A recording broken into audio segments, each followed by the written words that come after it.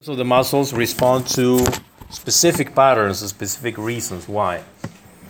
For instance, according to the location, according to where the muscles are, they receive their name. Like this one is called tibialis anterior because it's right next to the tibia, and it's anterior according to the position of the body, anatomical position.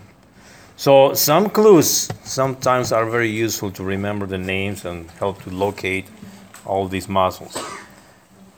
The muscles can be named also according to the size, like using the words maximus, which means the greatest, maximus. And whenever there's a maximus, the logic tells us that there must be a minimus, and that's usually the case. So there's a gluteus maximus, there is a gluteus minimus, and even more, you will see there is a gluteus medius. So remember, these things also help. Gluteus, if you remember from the very first laboratory we had on the anatomical regions and all that, gluteal region, we named that part of the body, and the muscle receives the same name. Another criteria that is used to name the muscles are the number of attachments, like the biceps and triceps and the upper limb. They have two attachments, two heads. That's the reason why we call them biceps. And the triceps, which is posterior, it has three heads or three parts. The muscle has three parts. And there's even a quadriceps, which is in the thigh, because it has four portions. Location, direction of fibers, that's another criteria. Like the muscles of the abdominal wall, they are called obliques, like external oblique, internal oblique, because the fibers are running in an oblique way. Transversus abdominis, because the fibers run in a transverse way across the abdomen. And some other muscles, they receive their names according to the origin and the insertion. Like these two examples here, a stylohyoid, because it comes from, the origin is in the styloid process of the temporal bone, and it goes to insert to the hyoid bone, which is in the base of the tongue. So sometimes just by hearing the attachments, of the name of the muscle, we can know about the attachments. Sternocleidomastoid, which has three attachments. Sterno to the sternum, clado to the clavicle, clado stands for clavicle, the mastoid for mastoid process of the temporal bone.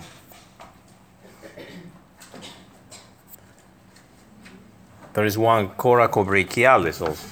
Coraco from coracoid process of the scapula, brachialis, that means arm, and to the humerus, coracobrachialis. According to the action, that's another criteria. Levator scapulae. Levator, which means the muscle that lifts the scapula. Adductor magnus, it makes adduction. Magnus, because it's a huge muscle that we have in the thigh. And there's also a magnus, a longus, a brevis, which means smaller. Tensor tympani is a muscle in the middle ear, which is a very small muscle, but it does what the name says, tensor. It tenses the tympani, the eardrum. For instance, this levator scapula here, it comes from the angle of the scapula to the cervical vertebrae. And it helps, that's the muscle that makes it lift the scapula in this way, the levator scapula. You can remember that by the action. No, that's the traps is different. Yeah, this is deeper. The trapezius is a more superficial layer. Or by combination of all the criteria that we've been speaking about, like this muscle called fibularis longus. Fibularis because it's next to the fibula. Longus, if there's a longus, then there is a brevis, and there is right next to the other, fibularis longus and fibularis brevis. So that brings us the concept of origins and insertions. Every single muscle has at least two attachments, one origin and one insertion, and sometimes it has two origins. And always what we see is that the muscles go around the joint. It's crossing over a joint. So in that way it can move the joint and perform the body movement. But one of the bones is always involving two bones. One bone remains stationary and the other bone moves. Like in the case of the biceps, the action of the biceps is flexion of the forearm. The humerus remain in the same position. What we do is this. The bone that moves is the radius. So following that, we can say that the origin is the attachment to the bone that is stationary. And it's usually proximal. And the bone that moves, that's what we call the insertion. That's where the insertion of the muscle is.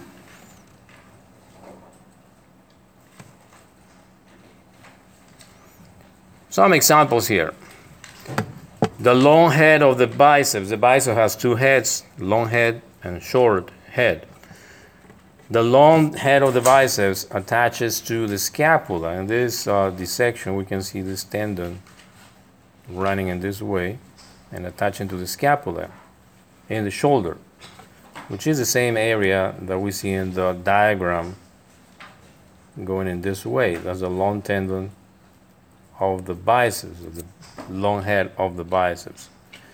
That will be the origin of the biceps, one of the origins.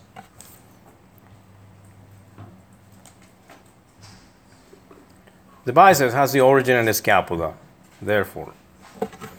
And actually in two places. One of them to the scapula, to the glenoid cavity, the top of the glenoid cavity, and the other head comes from the coracoid process of the scapula.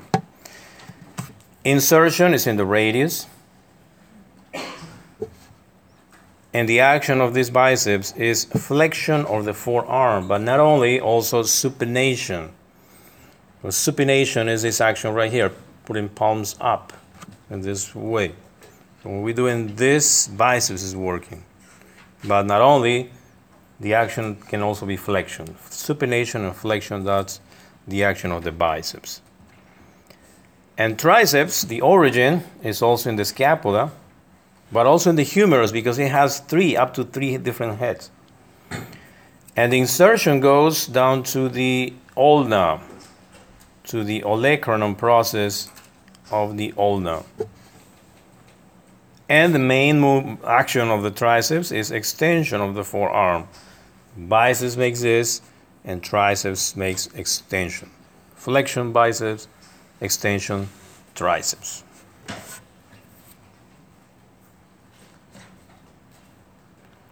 Now, all the muscles, we said they are always crossing a joint.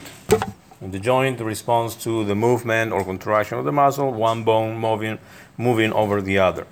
And in physics, we study the levers and different points that we call the effort, the fulcrum, and the load.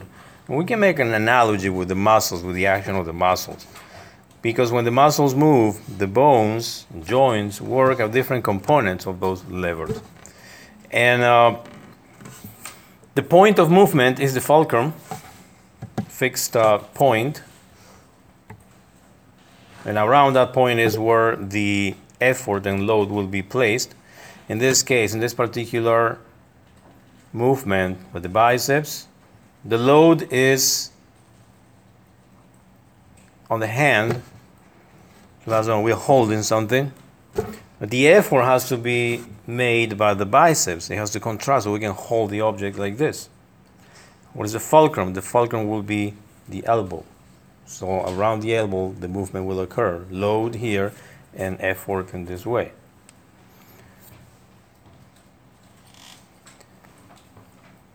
There are other examples of different types of levers, like this one that works like scissors, where the fulcrum is in the central part and the effort and load go in the same direction. Like when we flex our head like this and extend the head, the muscle that works are the extensors and the posterior neck. And the fulcrum in this case is in that joint that we mentioned already, the atlanto-occipital, between the atlas and the occipital condyles, when we make this flexion extension of the head.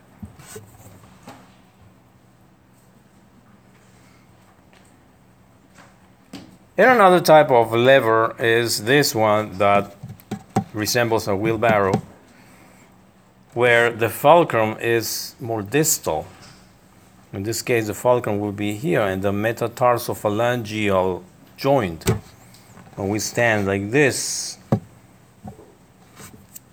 these muscles of the leg, posterior leg, the gastrocnemius and soleus are the ones that make the effort, and the load goes in the opposite direction. But the fulcrum is in the tip of the head of the foot. And this is the one that we mentioned at the beginning, the action of the biceps with this different called third class lever, where the fulcrum and the effort and load go in different directions. See the fulcrum here, the effort goes in opposite direction than the load. These are just analogies of the different types of muscles and joints with different types of levers, and that explains the movement and the effort that the muscles have to make in order to move some part of the body. Now, another concept we should have is that the muscles don't work alone. The muscles work as a group of muscles always. So when we work out for the biceps, we're not just only moving the biceps. We are working out the coracobrachialis, the brachialis, which is underneath. So all these muscles work in group. And also the triceps, because when I lift a load like this, I have to return to the original position. And I'm making my triceps work. Not primarily, but it involves the movement of a group of muscles. So in that sense, we have to define the action of these groups of muscles. The prime mover or agonists are called the muscles that are the primary responsible for some movement, like the biceps. You want to flex my forearm like this, thus the biceps will be the prime mover or agonist. And the antagonist stretches while the agonist contracts and opposes the action of the agonist or prime mover. In this example of the biceps triceps, when we flex the forearm, the biceps is the prime mover and the triceps is the antagonist. Because when the biceps contracts, the tricep has to relax.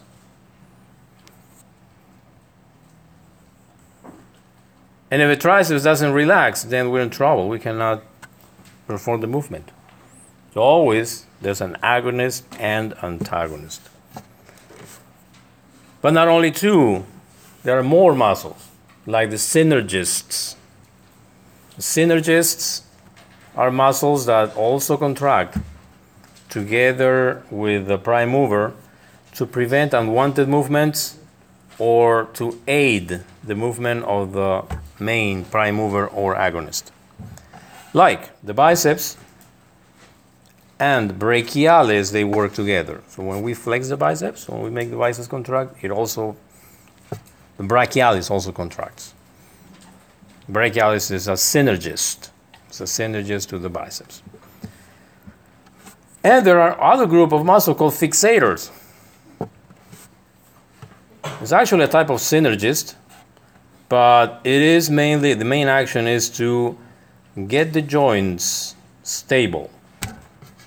Like when we make this movement and the load is important, we need to keep the shoulder fixed. Otherwise we'll go like completely all around. You have to fix your shoulder and then perform this movement. So those muscles that fix the shoulder are called the fixators. Or when we make these butterfly movements, we're working out here, you make your pecs work, the pectoralis major. But you notice that your biceps are also working to make this. And your deltoid also, because they have to fix the joint here. There's a prime mover There's agonists, antagonists, synergists, and fixators. And all that is seen in some of these machines that you find in the gyms. It says this machine is for deltoid. But then additionally it says, and also makes these other muscles work. And you see the list there: biceps, coracobrachialis, brachialis. Some machines show that. To know that not only one muscle, they're all muscles working. So now let's go and see the major skeletal muscles. And as I said, basically the muscles that are in the list that we're going to do in the lab. We're going to see the muscle, the name of the muscle, origin, insertion, the action, and their innervation. Starting with the muscles called the facial muscles, muscles of the head, and cranial muscles. The main muscle of the cranium is called the occipitofrontalis. Occipitofrontalis. We have these diagrams were taken from the book. You have even a guide for pronunciation of the names. Occipitofrontalis, and also known as epicranius. So you can find both names. They refer to the same muscle, occipitofrontalis or epicranius. And it has two parts, two portions, two muscular portions that are connected by an aponeurosis: the frontal belly and the occipital belly. The frontal belly, both of these muscular parts, they are innervated by the 7th cranial nerve, facial nerve. And by the way, it's the nerve that innervates all muscles of the face. That makes it easier. What is the action of these muscles? Well, the frontal belly that draws the scalp anteriorly, raises your eyebrows, and the occipital belly draws the scalp posteriorly. Very simple muscle, occipitofrontalis or epicranius, with two parts, frontal belly and occipital belly. And then we have a series of muscles in the face which are called the facial muscles or facial gestures muscles. Those are the muscles of facial expression. All expressions of the face are because of these muscles. And there are many of them. And many of them are very small and can be hard to identify, especially during dissections and identification. In the models, you can see it better, but sometimes one model differs from another. And some of them represent smaller, some of them not so clear, but you can tell sometimes by the part. We're going to select some of them, like the orbicularis oris, which is around the mouth, the opening of the mouth. These muscles, most of them attach from skin to skin. There's no bones involved here. Some of them, they fix to the bone, but some others, they are just superficial. They are very superficial in the skin. And for instance, this orbicularis oris, the skin at the corner of the mouth, all around the mouth. Those are the places where it attaches to. What is the action? The action is closes and protrudes the lips. This is the kissing muscle. The other two, zygomaticus major and minor, we can be seen in this picture. Zygomaticus major and minor. They come from the zygomatic bone. You know where the zygomatic bone is now, cheek, and it goes toward the angle of the mouth. This is when you make facial expressions like smiling, and it helps for smiling or lifting your upper lip. But not only, there are other muscles like the levator labiae superioris that helps with that. The risorius, which is the muscle of the smile, because it just pulls both angles of the mouth. Depressor labiae inferioris, which depresses the angles of the mouth, like when you're in a sad expression. Depressor angulae oris. And those are small muscles. The buccinator is the one that is in the wall of your cheeks. And inside, when you blow a balloon, let's say, you have this stretching, well, those are the buccinator. And to blow into the balloon, you have to contract those muscles. That's the action of the buccinator. But we have selected some of them. Here in this list we have zygomatics major, minor. I think in the lab we just consider the orbicularis oris and orbicularis oculi, only these two. And especially to prevent confusions in different models that we have in the lab that may show it differently. The other muscle is orbicularis oculi. Orbicularis oculi, which is around the eye, the opening of the eye. Action closes the eye.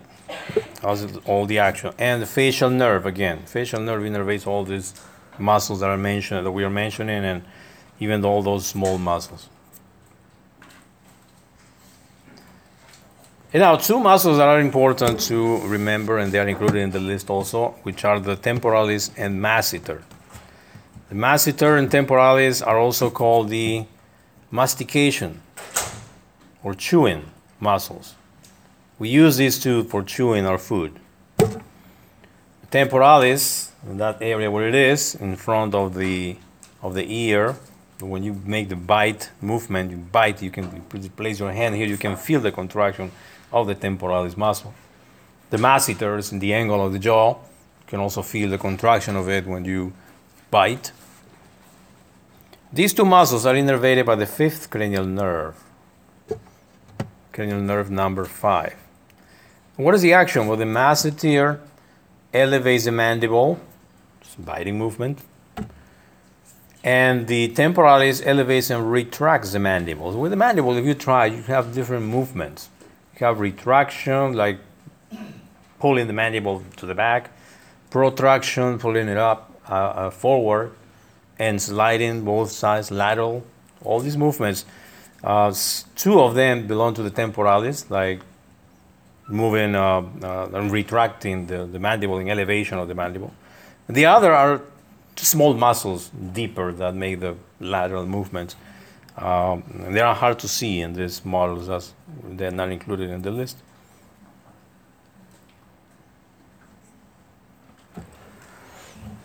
Slide is blurry. You're not getting blind. Yeah, your glasses are okay, don't worry. Sternocleidomastoid. This is to show the sternocleidomastoid. About the sternocleidomastoid, two important things to remember are the insertions and origin. Mastoid process of the temporal bone, clavicle, and sternum. Sternocleidomastoid. The main action of the sternocleidomastoid is rotation of the head. You can easily get to see this when you rotate one side, you get the other side contracted, you can feel the tendon of the sternocleidomastoid. It also works for lateral flexion like this on both sides, and elevation of the thorax. When there are cases of patients with asthma, in asthma they cannot breathe well, and the respiratory muscles are the ones that make you breathe. But these people, when they are craving for more air, and you can see them how they contract their sternocleidomastoid because they are attached to the sternum, and pulling the sternum up will give more room to the thorax to breathe. And you can see in these people contracting the sternocleidomastoid here. And every inspiration or inhalation, you can see the contraction. But that's not what normally happens. We don't use the sternocleidomastoid to breathe. It's only in special situations. Rectus abdominis and external oblique. These are muscles of the abdominal wall muscles. The rectus abdominis is the one that runs in both sides of the midline, and it is covered by an aponeurosis. As you see here, is white aponeurosis. We have to cut that and open it in order to see the muscle running vertically. The midline is connective tissue. It's just the fusion of the aponeurosis of both sides, and it's called the linea alba. There's no muscle in the midline. It's just that aponeurosis that is very thick. These two muscles are running on both sides of the linea alba, and it has these tendinous segments or intersections which are the basis of the commonly known 6-packs or 8-packs, depends how many you have. And people make these muscles grow. They grow in packs because these tendinous insertions or intersection will not leave the muscle grow uniformly. So there are 3 layers of muscles in both sides, in the lateral abdominal wall. And those muscles are from outermost to innermost. First, the sternal oblique. Second layer, the internal oblique. And third layer and deeper, transversus abdominis. How we can differentiate them? By the direction of the fibers. We can tell the direction of the fibers. In the external oblique, the fibers are running in this way.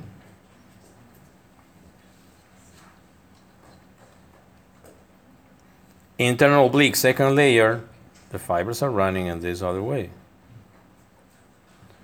And transversus abdominis, as the name says, the fibers run in a transverse way.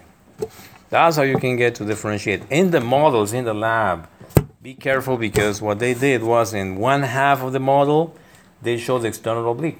You can tell by the fibers. But in the other half, they removed the sternal oblique, and what you see is the internal oblique. You can see the fibers running in different directions. And also, in half side of the body, they leave the aponeurosis of the rectus abdominis, so you can see the white membrane. And the other side, you see the rectus abdominis uncovered.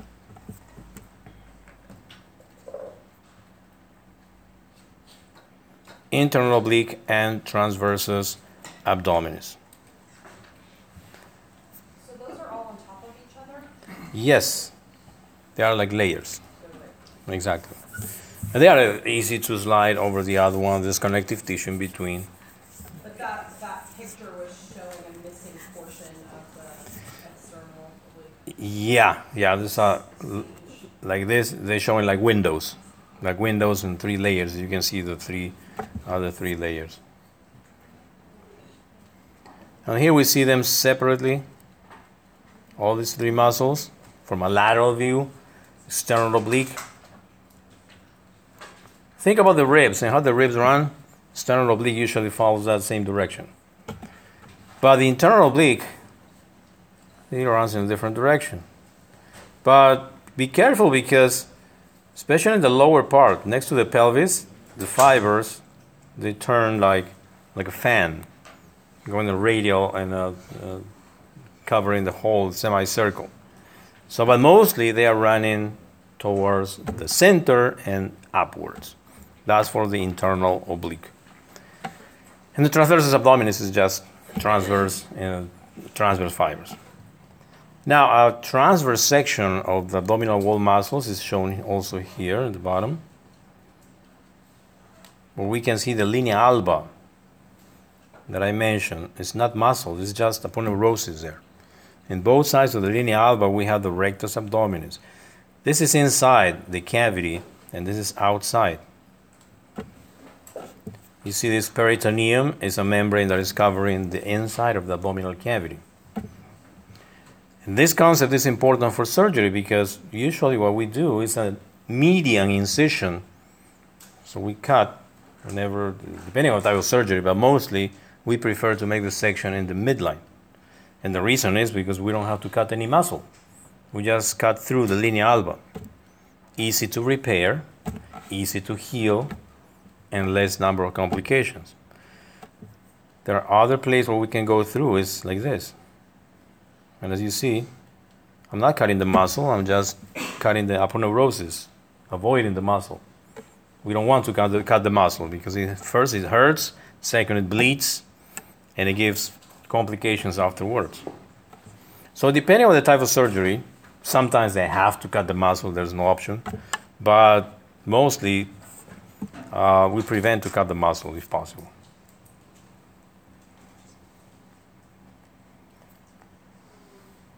The diaphragm is a muscle, and also there are muscles in between the ribs, which are the external and internal intercostals.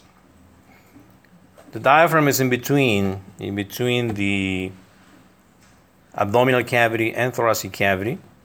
It is innervated by the phrenic nerve, which is a nerve that comes from cervical spinal cord, C3 to C5.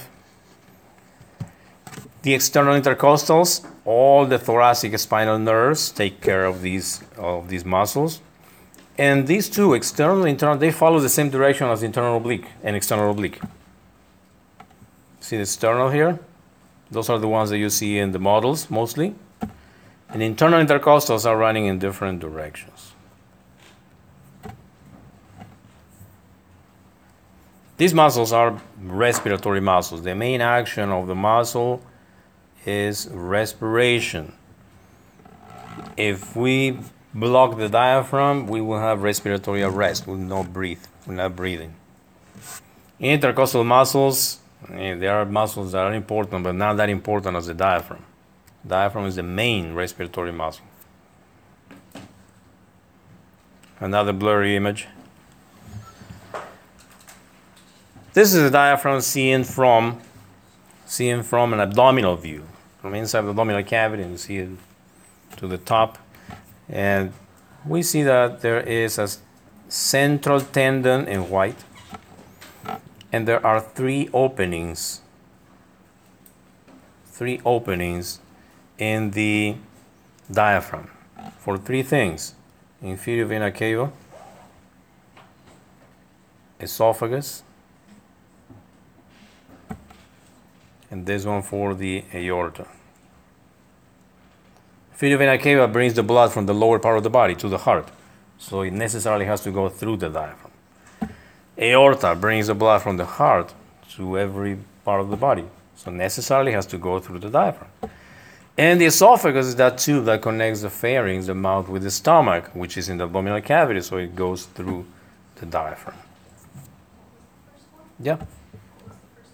The first one is inferior vena cava. Inferior vena cava, which is a very large vein going through the diaphragm. We usually use those letters IVC for inferior vena cava, or IVC. Then moving to other muscles of the thorax, actually the chest. Pectoralis major and pectoralis minor. They are one on top of the other. Pectoralis major originates in the clavicle, attaches to the sternum, and costal cartilages from the ribs 2 to 6. Clavicle, sternum, and all these cartilages of the ribs from 2 to 6. And it goes to the intertubercular sulcus of the humerus and greater tubercle. The action is adduction. Adduction and medial rotation at the shoulder joint. And there are some special nerves for this, medial and lateral pectoral nerves, that take care of the innervation of this muscle. And the pectoralis minor is in the second layer, deeper. The origin is in the ribs 2 to 5, 3 to 5. It's actually from 2 to 5, from the ribs 2 to 5. And it goes to the coracoid process of the scapula. The coracoid process of the scapula. Action, abduction of the scapula and rotation of the scapula. Innervation, the medial pectoral nerve.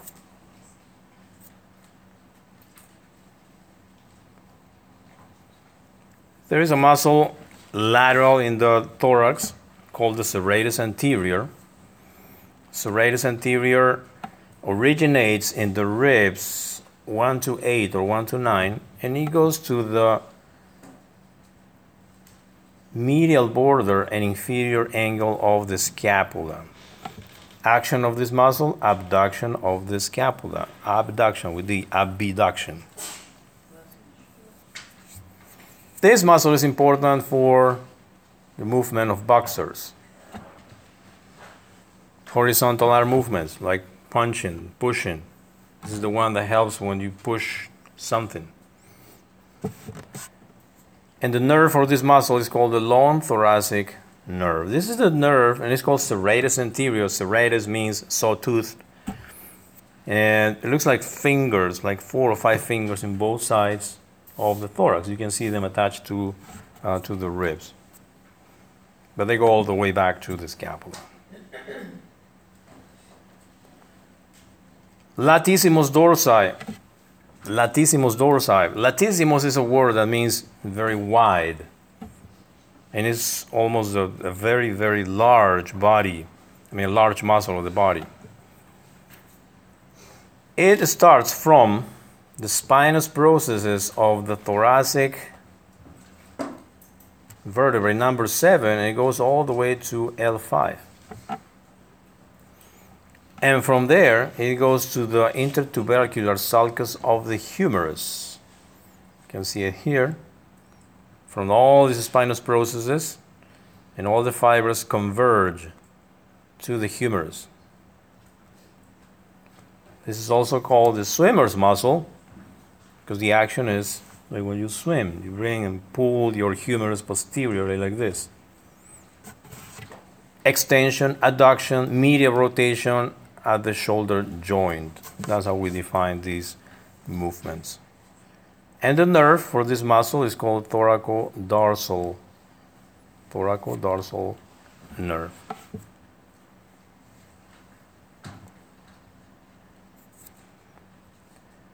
These muscles are called, they receive a name, these muscles of the shoulder, the rotator cuff muscles.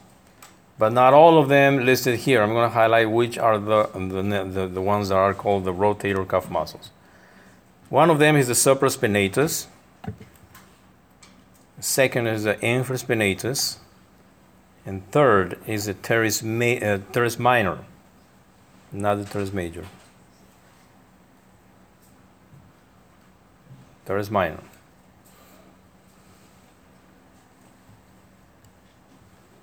Teres minor, infraspinatus, supraspinatus.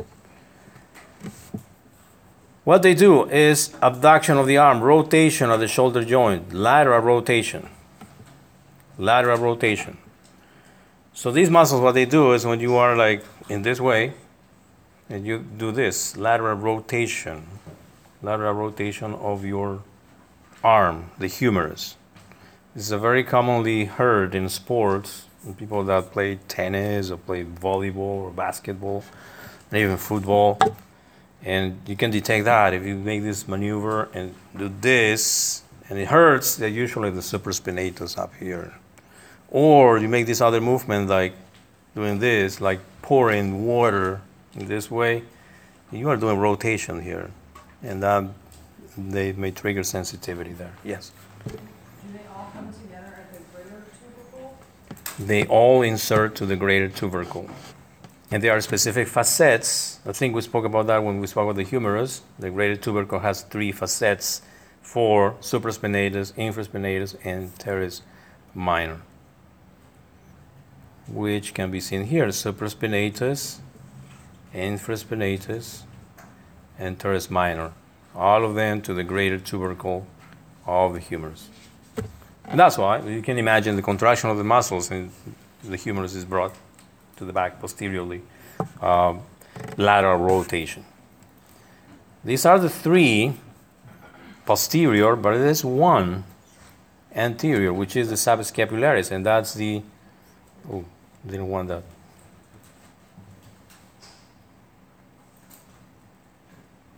That's the subscapularis, the number 4. This one is anterior in the subscapular fossa, as we see here in this picture. Subscapularis that goes and attaches to the lesser tubercle of the humerus. And part, and the action is opposite to the other 3 muscles. This muscle is what it brings medial rotation, lateral rotation, medial rotation. That's the reason it's called rotator cuff muscles.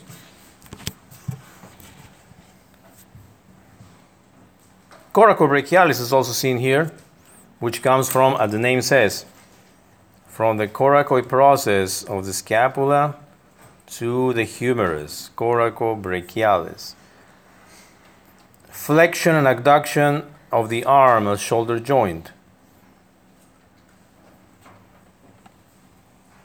And it's also a synergist of the biceps and brachialis. Deltoid is a muscle of the shoulder, but it has three portions: middle or lateral, anterior, and posterior. It has three parts, this deltoid. It goes all around. It inserts in the clavicle, and then it goes around and inserts to the spine of the scapula. Acromial extremity of the clavicle, acromial scapula, and the spine of the scapula, and it goes to the deltoid tuberosity of the humerus, which is around this segment of the humerus, middle of the humerus.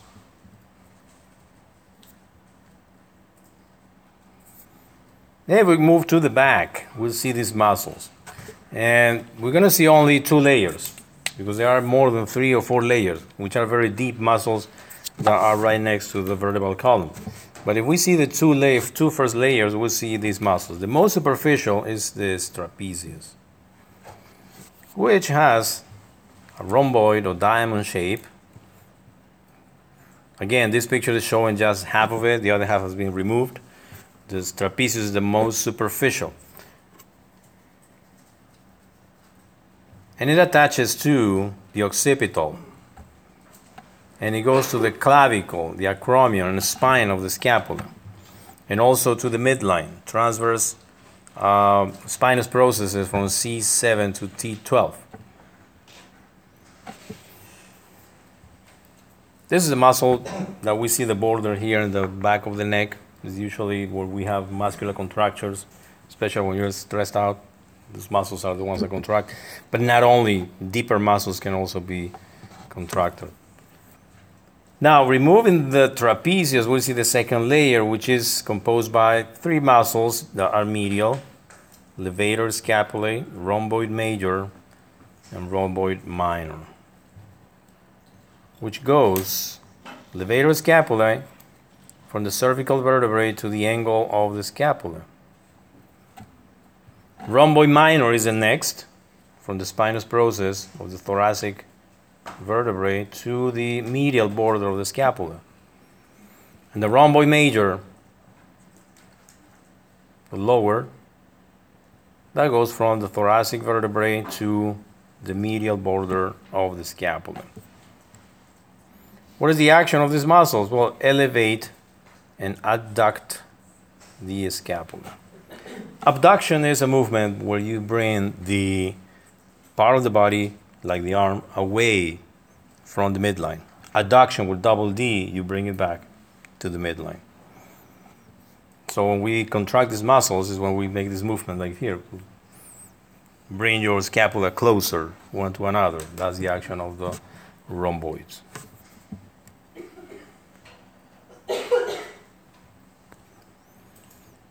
Going down, we get to the forearm. And the forearm flexors first, biceps brachii, brachialis, and brachioradialis. These two work together, biceps brachii and brachialis. We have reviewed the actions of this before: flexion of the forearm and supination of the forearm biceps. Brachialis, just flexion. So these two are synergists. They work together whenever we flex our forearm. Brachioradialis also helps. That's a muscle that goes from the arm and it goes all the way down to the wrist. And it's actually this border you see in the lateral aspect of the forearm. This border is provided by the brachioradialis. So when you make this flexion, this also works as a synergist.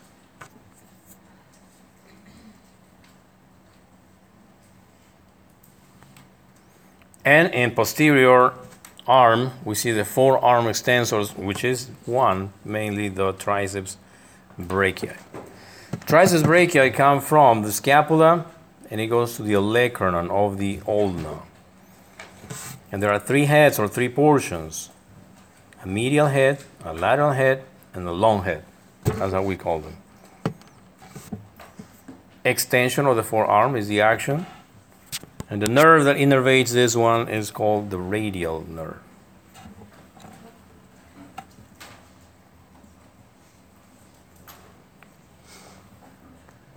And now we get to the hard part, which is the forearm. Because there's a lot of muscles here.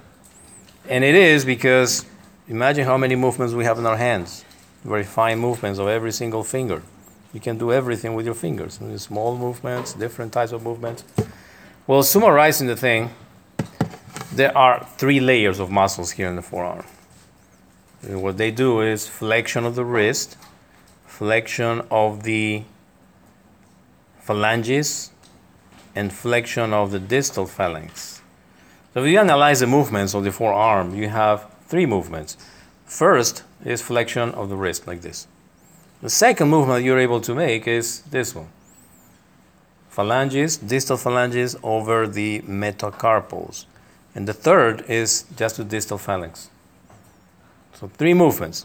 Now if you put them all together, you have this. You make a fist. And when you give a punch like this, you contract in all 3 layers of muscles.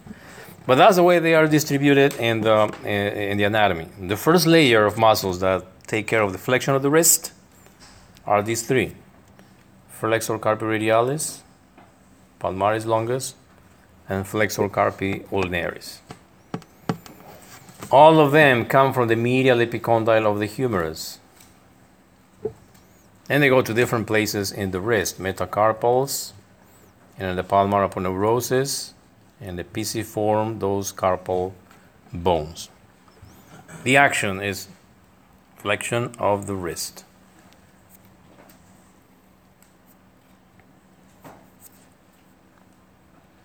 Now the second layer, which we don't have in the list, but let me tell you, the name of this is called flexor digitorum superficialis. Makes this movement right here of the fingers over the metacarpal phalanges. Interphalangeal, no, it's metacarpal phalangeal joints. And the deepest layer is called the flexor digitorum profundus, which is a big muscle that gives tendons for the 4 fingers, so you can make this distal phalanx movement. Then we go to the extensors. That's another thing to remember. In anatomical position, anterior forearm, all of them are flexors. Posterior, extensors. And they are extensor carpi radialis longus. And these are the muscles that have long names. But again, there are patterns. Extensor is posterior. Carpi, because it goes to the carpal side, meaning it goes to the wrist. Radialis is in the thumb side. Longus and brevis is because the tendon is longer or shorter. And that's how you will see it in the models in the lab. And they are right next to the brachioradialis. Here, we can see the extensor carpi radialis longus. The tendon is very long. Extensor carpi radialis brevis right next to it. And here is the brachioradialis. So it goes brachioradialis, extensor carpi radialis longus, extensor carpi radialis brevis. And then continue with extensors, we have the extensor digitorum, which provides tendons for the 4 fingers. Extension, when we are like this, extension, we make all these movements at the same time. And extensor carpi ulnaris, which is not in the list, but I have it in the list of the lab. Finally, going to the lower limb, starting with the gluteal region, we have 3 muscles here. Again, outer, middle, and deeper layer. Gluteus maximus is the outermost, gluteus medius, and the innermost is the gluteus minimus. All of them in the gluteal region.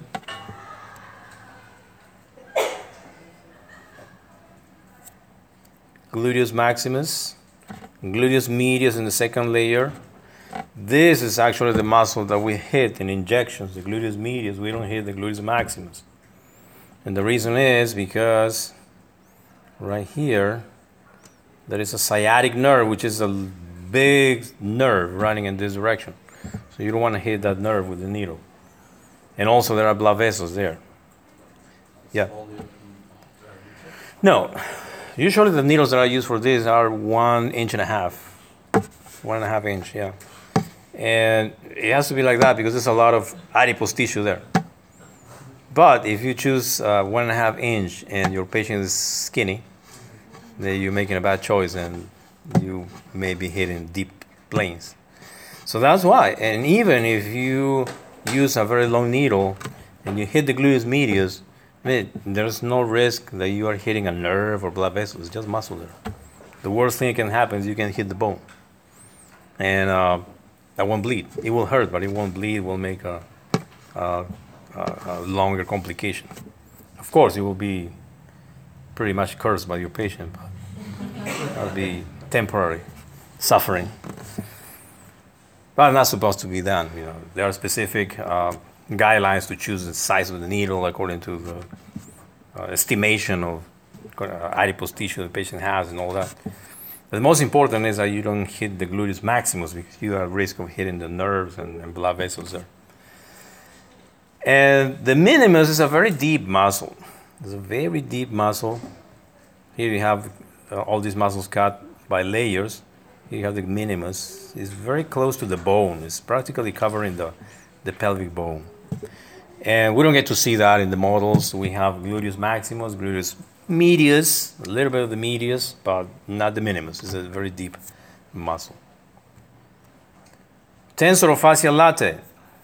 Tensor latae is a muscle which is small muscle because we see it here, lateral tensor latae. The next portion of this muscle is just a membrane. It's a membrane that is called iliotibial band or IT band. And it's something that we can touch also in the side of our thigh. If you are standing, you can touch that part. It's really membranous. It doesn't feel like muscle. It feels like a layer, a very thick plastic thing. Well, it's a membrane. That's called IT band. And it's connected to the tensor or the fascia latae. Thanks to these muscles that we can stand and we can lean to the sides and we don't fall because they remain contracted and the position is stable.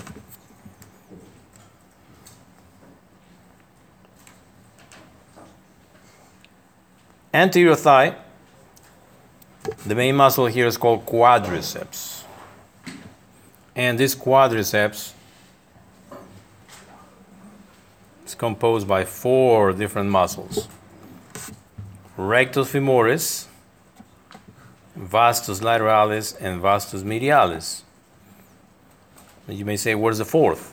Well, you have to lift the rectus femoris, and you will find the vastus intermedius under the rectus femoris. All these 4, they are called the quadriceps. Also here, we have a muscle, this long muscle that starts in the pelvic bone in the ilium, and it crosses the thigh and goes all around the knee to the tibia. That muscle is called sartorius. Sartorius, and this is muscle that works when we cross the legs, put the leg one over the other. That movement, that is favored by the sartorius. Here we have that list: rectus femoris, lateralis, medialis, intermedius, and sartorius.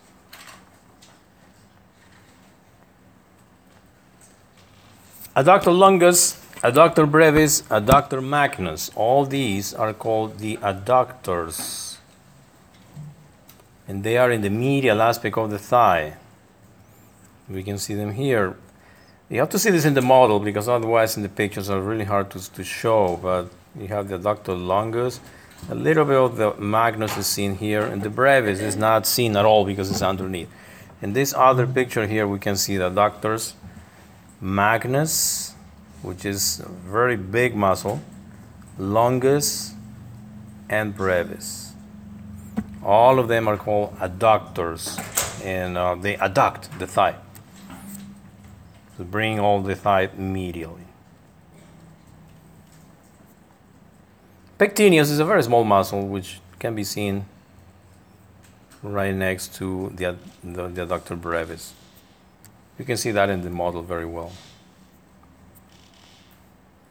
Another blurry, oh no, this is good. Hamstrings. These muscles are called hamstrings in our posterior thigh. To remember about these muscles, the biceps femoris, there's a biceps in the thigh. The biceps femoris is seen here, and it has long head and short head. And it's lateral. It's a lateral muscle. All this biceps femoris.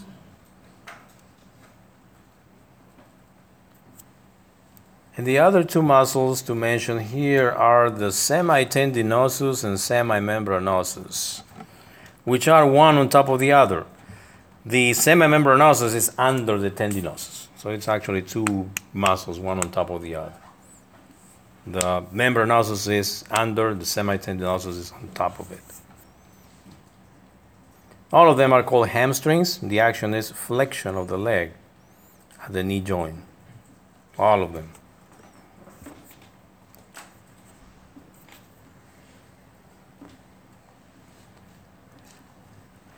And lower in the leg, anteriorly, tibialis anterior.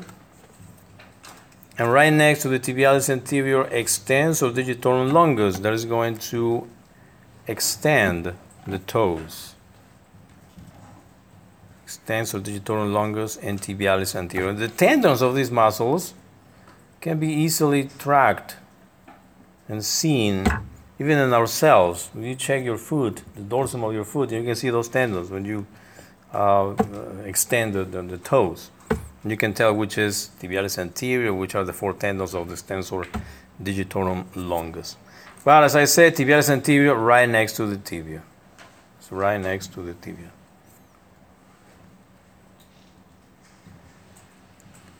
Posterior and lateral aspect of the leg, we have two muscles, fibularis longus and fibularis brevis. They are right next to the fibula, longus and fibularis brevis. The term longus and brevis refer to the size of the tendon. The tendon is long, we call that fibularis longus. The tendon is shorter, fibularis brevis. You can see these muscles in the models also very clear. And posterior thigh, posterior leg, two muscles, gastrocnemius and soleus. Gastrocnemius and soleus. The most superficial gastrocnemius, which has two heads, lateral and medial, and the soleus underneath. All of them, these two muscles, will get together and it connects to the calcaneus through the calcaneal tendon or Achilles tendon. So this is what we're going to do in the lab today, this week. And notice that this is the last new material for the lab. Next week, there's no more lab reports. Next week lab is just review. You can use the time for reviewing the bones, axial, appendicular, muscles, everything, because the following week we have the practical exam. All right. See you in the lab later.